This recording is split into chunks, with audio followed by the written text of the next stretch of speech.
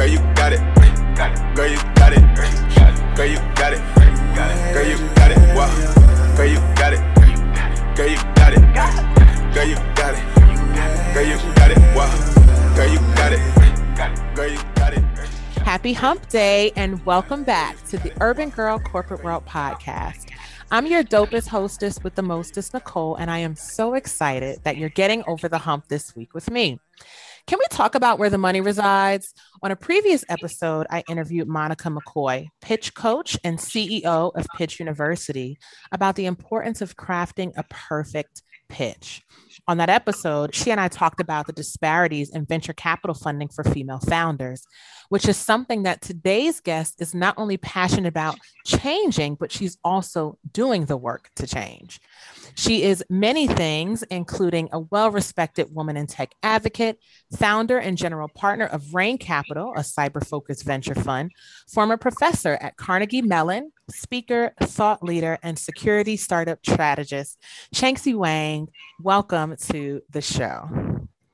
Thank you. So nice to be here, and thank you for having me. Of course. I'm so glad we get to talk today. So to give some perspective, Chanxi and I got introduced through another phenomenal woman cybersecurity executive in my network, and I'm so glad that our paths crossed. If you've heard me speak or listen to any of the podcast, you hear me stress the importance of community for women in cyber, and Chanxi has matched me up with a number of fantastic women doing amazing things in the cybersecurity space, and in this short time, I've learned so much from her. Chanxi, one thing I've learned about you while getting to know you is that you've had quite a robust career. I'm talking academia, research, corporate executive. Now you're into venture capital. Board seats, all these things. Personally, my career path has been non-traditional, right? So starting on Wall Street and now in cyber. And that's because I tend to just seek out opportunities that I find fun and rewarding. What inspired the career changes along your path? Yes. So, and I'm glad you asked that, because I think you and I probably are similar in that we look for inspirations and look for new challenges. Mm-hmm. For me, I think, I've had a number of career paths where I took it down one direction, and I think I did really well. I felt like I learned all there was to learn. Mm-hmm. And then I look at where I was and I said, well, I could coast, or I could do something else. And I feel like when I was met with that decision point, I always chose to change, not because I was unhappy with the direction I was on, rather I needed that extra challenge in the morning to get out of bed. Mm-hmm. So figuratively speaking. But if I wasn't, if I didn't feel challenged, if I didn't feel like, this day is going to be so interesting, I'll learn something, then I don't feel as inspired. When I'm not inspired, I don't do as good of a job. Mm-hmm. So I didn't do this intentionally, but if you look back in my career, that's been the pattern. Is, I got to a level of success and I say, hey, what else is there to do? And then I changed to a slightly different career path where I could leverage my expertise, but also learn new things. And so I think that's what led me from academia to industry, then to industry research, to executive operating roles, and now to venture capital. Which one of those was the hardest? Oh, that's a good question. I don't know. Each carries its own challenges. I think academia was hard. So my first job was a faculty member at Carnegie Mellon University, right? Professor at Carnegie Mellon, you literally work with Turing Award winners. In your corridor, you could have a Turing Award winner two doors down from your office, right? Wow. And they start a new field, or they establish this fundamental theory, and you're like, ooh, it's just me. here. Mm-hmm. Right? And to measure up is really difficult. And so that was hard, I think. But it was also extremely rewarding because every day you're learning new things, you're creating new things. And the venture capital was hard. I can imagine. Because it's a really different world than what I was before. Even though I was doing security investments, which fit my background and expertise, but the whole fundraising part and the whole evaluating the company, looking at the financials and be comfortable with the financial models and projections was something that I had to pick up as a skill. So yeah, those two things, those two capacities, I think are harder than some of the other things that I've done. Yeah, I can imagine. Now, being a woman executive comes with its own set of challenges, right? So I totally get being in the academia space. Last week, I started a lecture series at a local university here, and I was so nervous, but it went really well.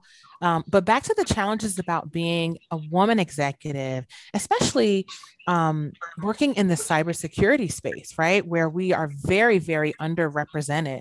What were some of the challenges that you faced in that phase of your career? So I think the one thing that many of us face and probably still happens today is you're underestimated. Right? And I used to be, I guess I used to be a little bit angry about that, but then I looked at this as an advantage for me, because when I'm underestimated, I often come in and I completely surprise people. Correct. And they were like, "Ooh, who are you? Where are you from?" And that could, potentially could be an interesting entry point for you to come into a project, come into a new job. Although, it does take a little bit in the beginning for you to be heard, for you to establish your authority. But once you've done that, I think it's an interesting thing to see how people's attitude towards you change. Yes. And I grew up in an environment where I was never, what's the word? I didn't mind to be underestimated because I always was able to prove people wrong. And when that happens, I would just say, hey, look, in 10 months, you will not be saying the same thing, or in 6 months, you will not be saying the same thing. And it has happened to me many times in my career. So I actually don't mind to be underestimated, because that sets up a challenge for myself, which I then come and overcome. Yes. It's so funny. That's something I hear very, very often from women leaders, even more often from women in cyber. And my thought process is the same as yours. The more somebody underestimates you, the easier it is to exceed their expectations. So in a way, they do you a little bit of a favor. I want to talk about Rain Capital. So can you talk to me about Rain Capital, what it is, and what really inspired you to found this organization? So first of all, Rain Capital is a cyber-focused venture fund. I'm the founder and general partner of Rain Capital. What that means is I established the fund. How it came about is I was working in the startup land, right? And obviously being in that world, you interact with many VCs, many investors.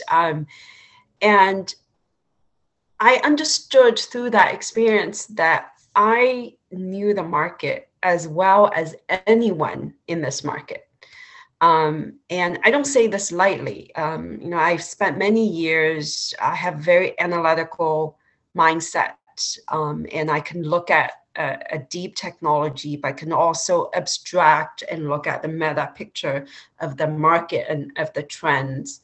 And I found that not many people have that skill skill set or that capacity to be able to go from, deep technical to the business level, to the abstraction of the trends. And I was able to do that. And I looked at who the decision makers are in those deals. They were not me, right? And I said to myself, hey, if they can do it, I can do it too. That's right. And I started looking at different opportunities and talking to folks. And what happens is, for those of you who are listening who may or may not really know how the venture capital industry works, it's a very closed community, and you don't get someone to join your fund very easily. I established this fund with my Harvard fund, and we maybe hire someone we went to school with, and so it's a very difficult industry to break into. So I started having conversations with fund executives, and I expressed interest to join some of their funds. And while they were using me as a due diligence expert, right, for some of the security investment, and they understand that I really know the market, but most of them came back and say, you don't have the investment background, right? Wow. You didn't go to Wharton, you didn't go to Harvard, and you don't have an MBA. And you don't have the ground to do, and you're too senior to be someone we rise up the rank, right? So I didn't have an option to join a fund, and I said, well, I'll do my own thing. I love it. But it was something I said I didn't know whether I could do it, because it takes a lot for someone to say, hey, I'm going to put my money in your fund for you to manage, because that's a lot of trust, right? And so I think I was lucky in the sense that I have a good network of people who really trusted me, trusted my expertise, and they put their money and their trust in me, and I was able to raise this fund. And a lot of people actually said, no, it cannot be done. You never run a fund before, you were not known as an investor, you can't do it.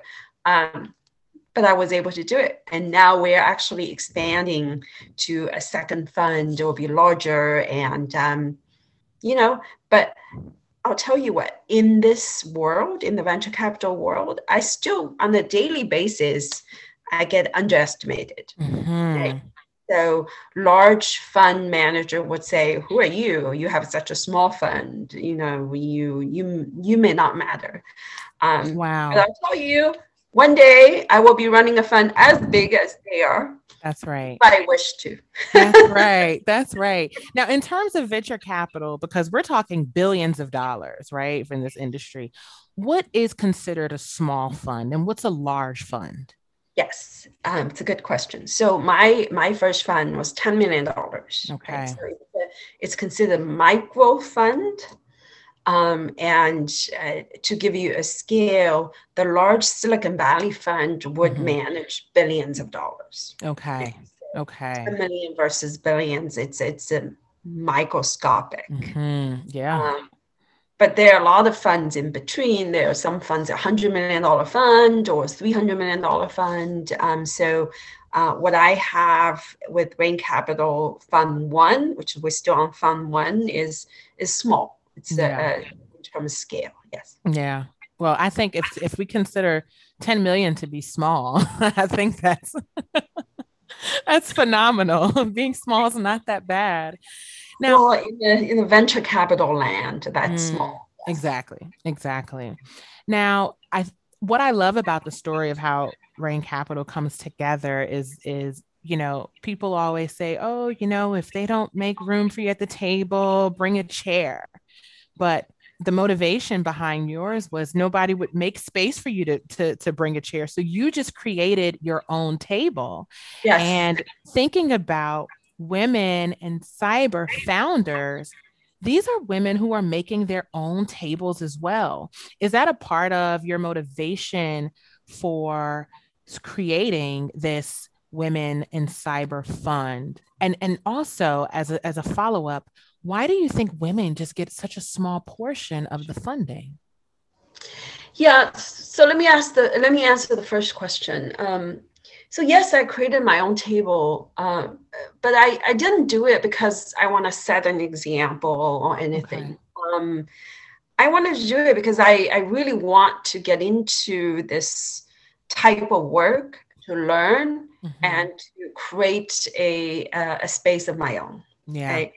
And along the way, it did set example for other women who may wish to enter this industry. I think that's fantastic.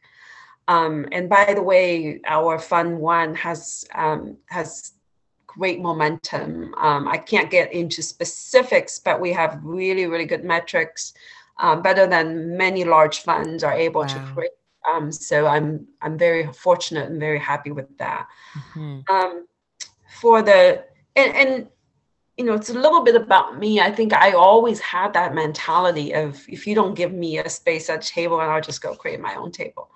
And my mom told me that I was like that when I was a little girl. Not shocked at all. So the second question was, why so few women get funded? So I think there are two parts to that answer. One is the pipeline. The ratio of women seeking funding is small. Right? So I've been doing this for 3 years now, and I talk to a lot of women entrepreneurs, but on the scale of things, it does not compare to the number of pitches I get that's all male founders. It's very small portion. Yeah. So there aren't many of us out there seeking funding to start with. Right, to start with. And secondly, and this has been written up everywhere, is women seeking funding tend to be put against a higher bar. Women tend to be met with high scrutiny, and a lot of their answers tend to be met with suspicion, versus if a male founder said, we don't quite know how this is playing out, but we're just going to try it. And people would say, oh, he has potential. But if a woman say that, the normal response is, she doesn't know what she's talking about. So there's some bias in there. So the two parts is the pipeline is small and there's bias. So the two factors together, it's no surprise that the successful projects that are headed by women and funded by the venture capital industry is very small. Yeah. There's a small population to begin with, and then they're met with such scrutiny once they arrive. So it just doubles down on the challenges. Now, from the fundraising perspective, fundraising is very much a skill. I participated in a program and with United Way some time ago, and we had a part of our assignment. We were being trained on how to be effective nonprofit board members. And a part of that was to go into your network and raise funds for our cohort and the next. Talk to me about, in my mind, from that small experience, and even hearing you speak today, I think there is both an art and a science to fundraising. Can you talk to me about some of that? So I don't know about the science. If there was a science, I'm still figuring it out. There's certainly an art to it, right? So there's the persistence angle to it, right? And fundraising, I think this actually is, men and women both will be seeing that as well, is you are expected to hear a lot of no's, unless you're like, walk on water, which many of us are not, right? And so you're going to hear a lot of no's, and it's rejection after rejection after rejection, right? And some of them very polite, but it's a rejection nonetheless. So you need to have thick skin, and you need to be able to overcome that, right? And not to wallow in the rejection, say, oh, I'm not good enough. Rather, you say, okay, well, thank you. I'll move on to the next one. So there's persistence, and there's the tenacity that you need to have to basically take the fundraising process to the end. And there's also the who do you target, right? And so there's folks that are a little bit more open-minded. So I'll just come around to the women founders question, right? So why so few women get funded? Because a lot of venture capital funds look for repeat founders. So they only bet on people who have founded companies before, right? Mm-hmm. And we know that women CEOs, women founders in the minority, right? And so often when I see a woman founder, it's a first-time founder, right? And you have to be open to that. You have to say, okay, even though she doesn't have the experience, she has a good idea, she has the fundamental skills, maybe I'll bet on her. And it's the same thing with me, right? When I go looking for funding, I say, look, I've never managed a fund before. I'll just get that out of the way. However, I have the expertise, the know-how of the market, and I work really hard, and I am one to bet on. So that's what I say, right? And it may or may not work. That's right. People, right? But I say, look, you're betting on a future successful venture capitalist, not one that has the track record, but I will be successful if you bet on me. And so you have to target people who are open to that kind of pitch, right? Mm-hmm. So that's the art side. Now you mentioned that a lot of women founders are met with skepticism, and I would imagine that there too may be a small amount of women compared to men who are actually the head of venture capital funds. Do you experience some bias or challenges as a fundraiser, and what do those look like? So when a founder tells me that, oh, fundraising is hard, I would say, hey, the only consolation is, you're going to VCs ask for money. Those VCs have to fundraise themselves. Right. and it's hard for them as well, right? And it's harder for a woman VC like me. Mm-hmm. And so, yes, it is. I think more than male VCs, and a new VC is often met with skepticism. And I was a new woman VC, so it's like double whammy. Yeah. What motivates you to keep going and push through that? I think as I said, I tend to be kind of stubborn about it, and I was like, if you don't believe in me, I'll show you, right? And so I want to make this initiative a success. Yeah. And so that's what keeps me going. Yeah.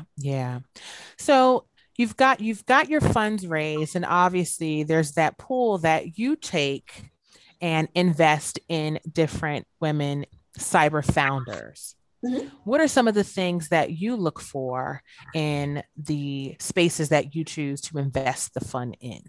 If I were to, evaluate a company pitch, my first inclination is look at what they do, right? Mm-hmm. Is the solution or the offering that is compelling to solve a big pain point for the industry, for someone like you, Nicole, right?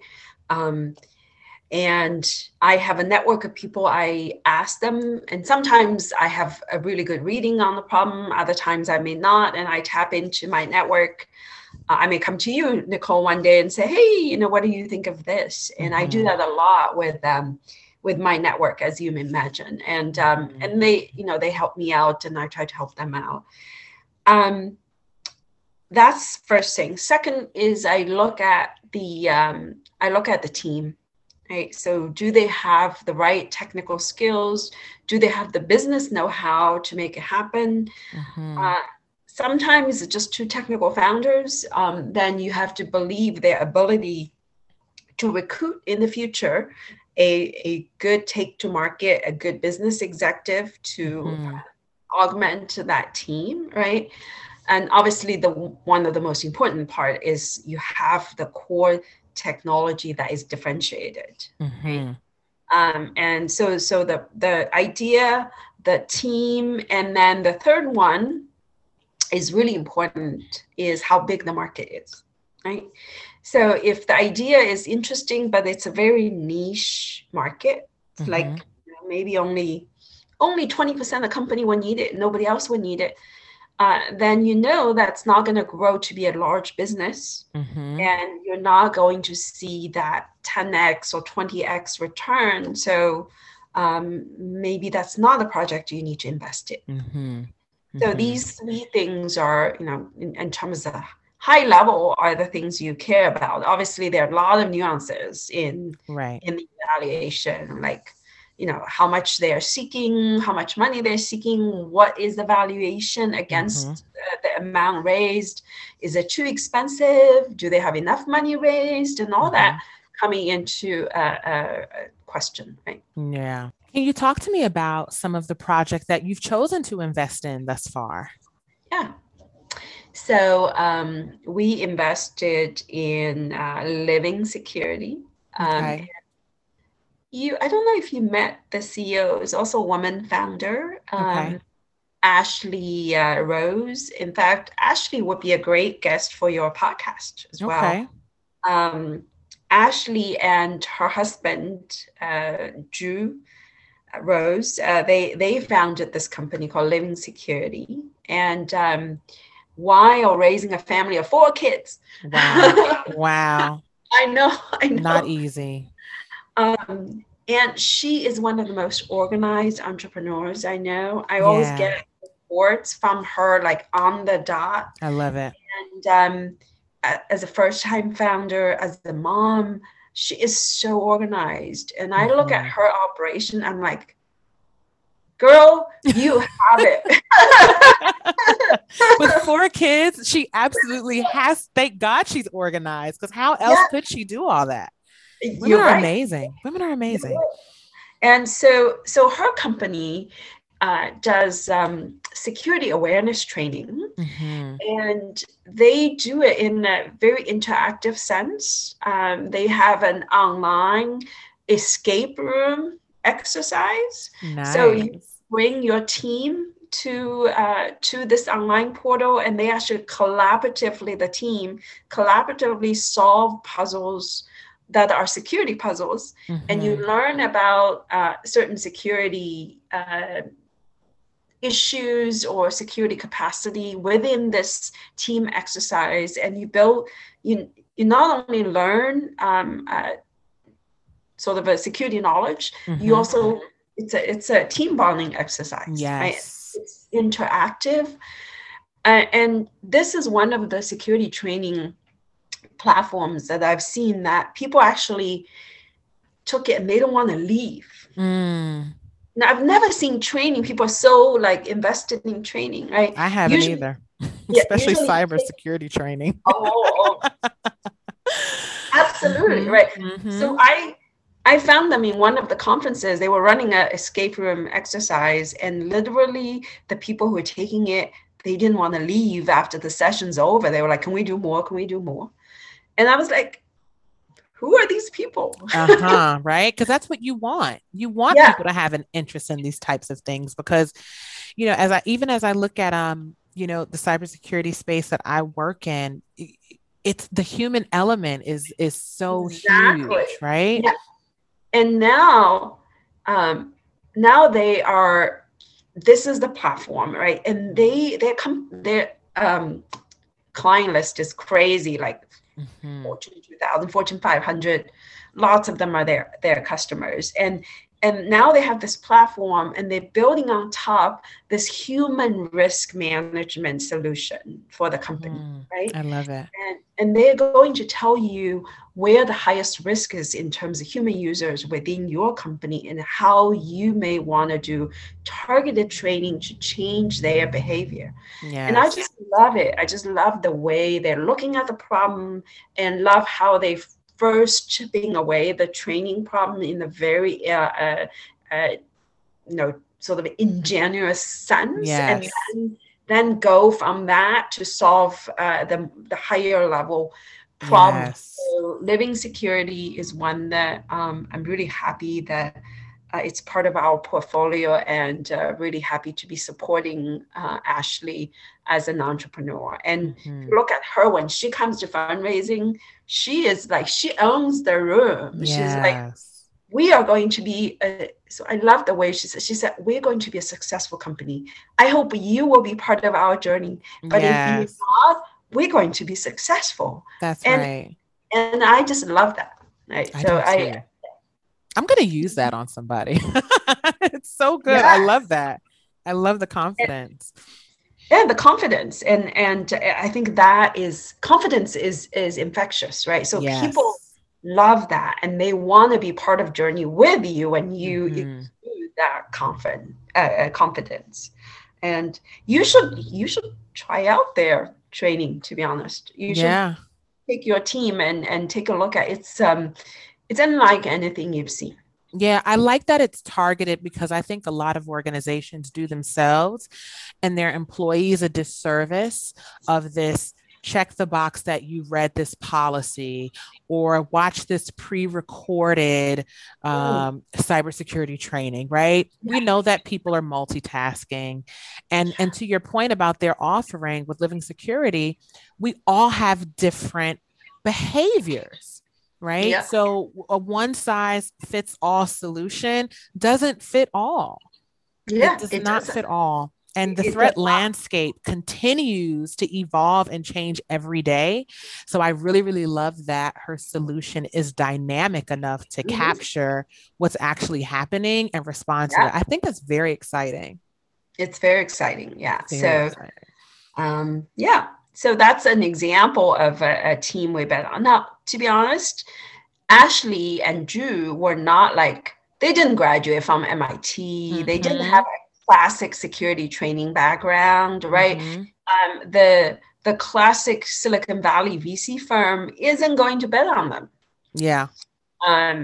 But we love what we see in them. Yeah. We love the team. And so, that's phenomenal. How we do business. That's phenomenal. So I like what you said about them, right? They don't have the traditional IT cybersecurity background. These are really people who are observant and who understand a problem, and they create innovative solutions. What do you find to be a typical profile or some characteristics of founders that either you choose to invest in if you see a theme among the folks that you work with, or just in general who seem to garner a certain level of success? So I don't know if there's one profile, but I can point out a few characteristics I think are underlying characteristics of a successful entrepreneur. You're a curious person, right?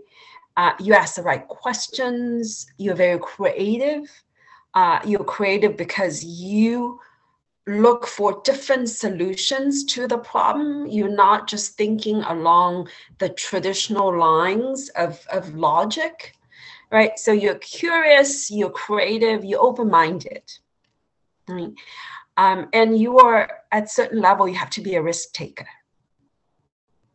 Right? And those are very, it's broad brush characteristics, but I find them in many successful entrepreneurs. Yeah. Yeah. And, it's interesting.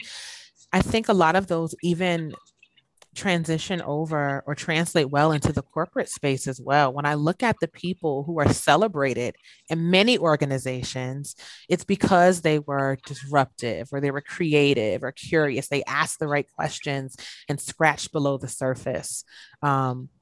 And the risk takers. I like the risk takers. And I think you're probably a risk taker because look at all the things that you've done and the different, lanes that you've shown up in and how you're showing up in this lane.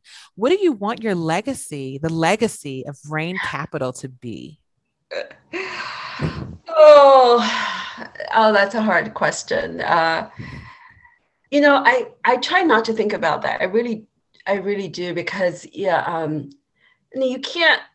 can't let that hamper what you do. If you say, okay, I'm going to leave people with this impression, then you kind of you put yourself in that box. So I hope, this is something that people would say, hey, she's an interesting professional. Yeah. She's done a lot of different things. And she's had a lot of different experiences. And she has shown, in some ways, that some of the impossible things are possible. So I think that would be great if people think of me that way. Well, I can tell you that I think of you that way today. I think what you're doing is amazing. As a woman myself in cybersecurity as a career, maybe I'm not a founder, but I see very often, whether it be through my own experiences or hearing about the experiences of others, the challenges that we do face. And I love that not only are you a champion of women in cyber, but you're doing this very, very important work and creating a space for women to just continue to thrive and blossom amid all of those challenges. So I'm excited about what you're doing. And I think you are living that very legacy today, Chanxi. Thank you. Absolutely. I appreciate that. Yeah. So what's next? What's next? I want to take the fund to the next level. We're going for larger targets, yes. A larger stage, if you will, and maybe taking to more of an international stage. I'm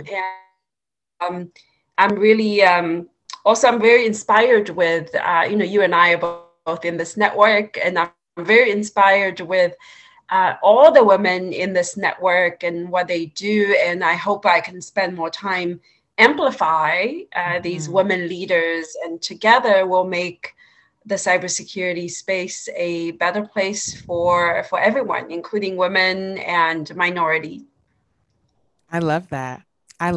Well, Chanxi, it has been phenomenal speaking with you today. Thank you for making the time. I know I'm very inspired by all I heard, and I'm sure others are as well. Thank you so much for having me. It's always fun to talk about myself, but always fun to be talking to a woman like you. Well, I'm sure we'll do more of it. Everyone, that is it for this week's episode of the Urban Girl Corporate World podcast. Be sure to subscribe wherever you get our podcast and join us next week on Wednesday for a new episode. We'll see you there. Girl, you got it. Girl, you got it. Girl, you got it. Girl, you got it. Wow. Girl, you got it. Girl, you got it. Girl, you got it. Girl, you got it. Wow. Girl, you got it. Girl, you got it. Girl, you got it.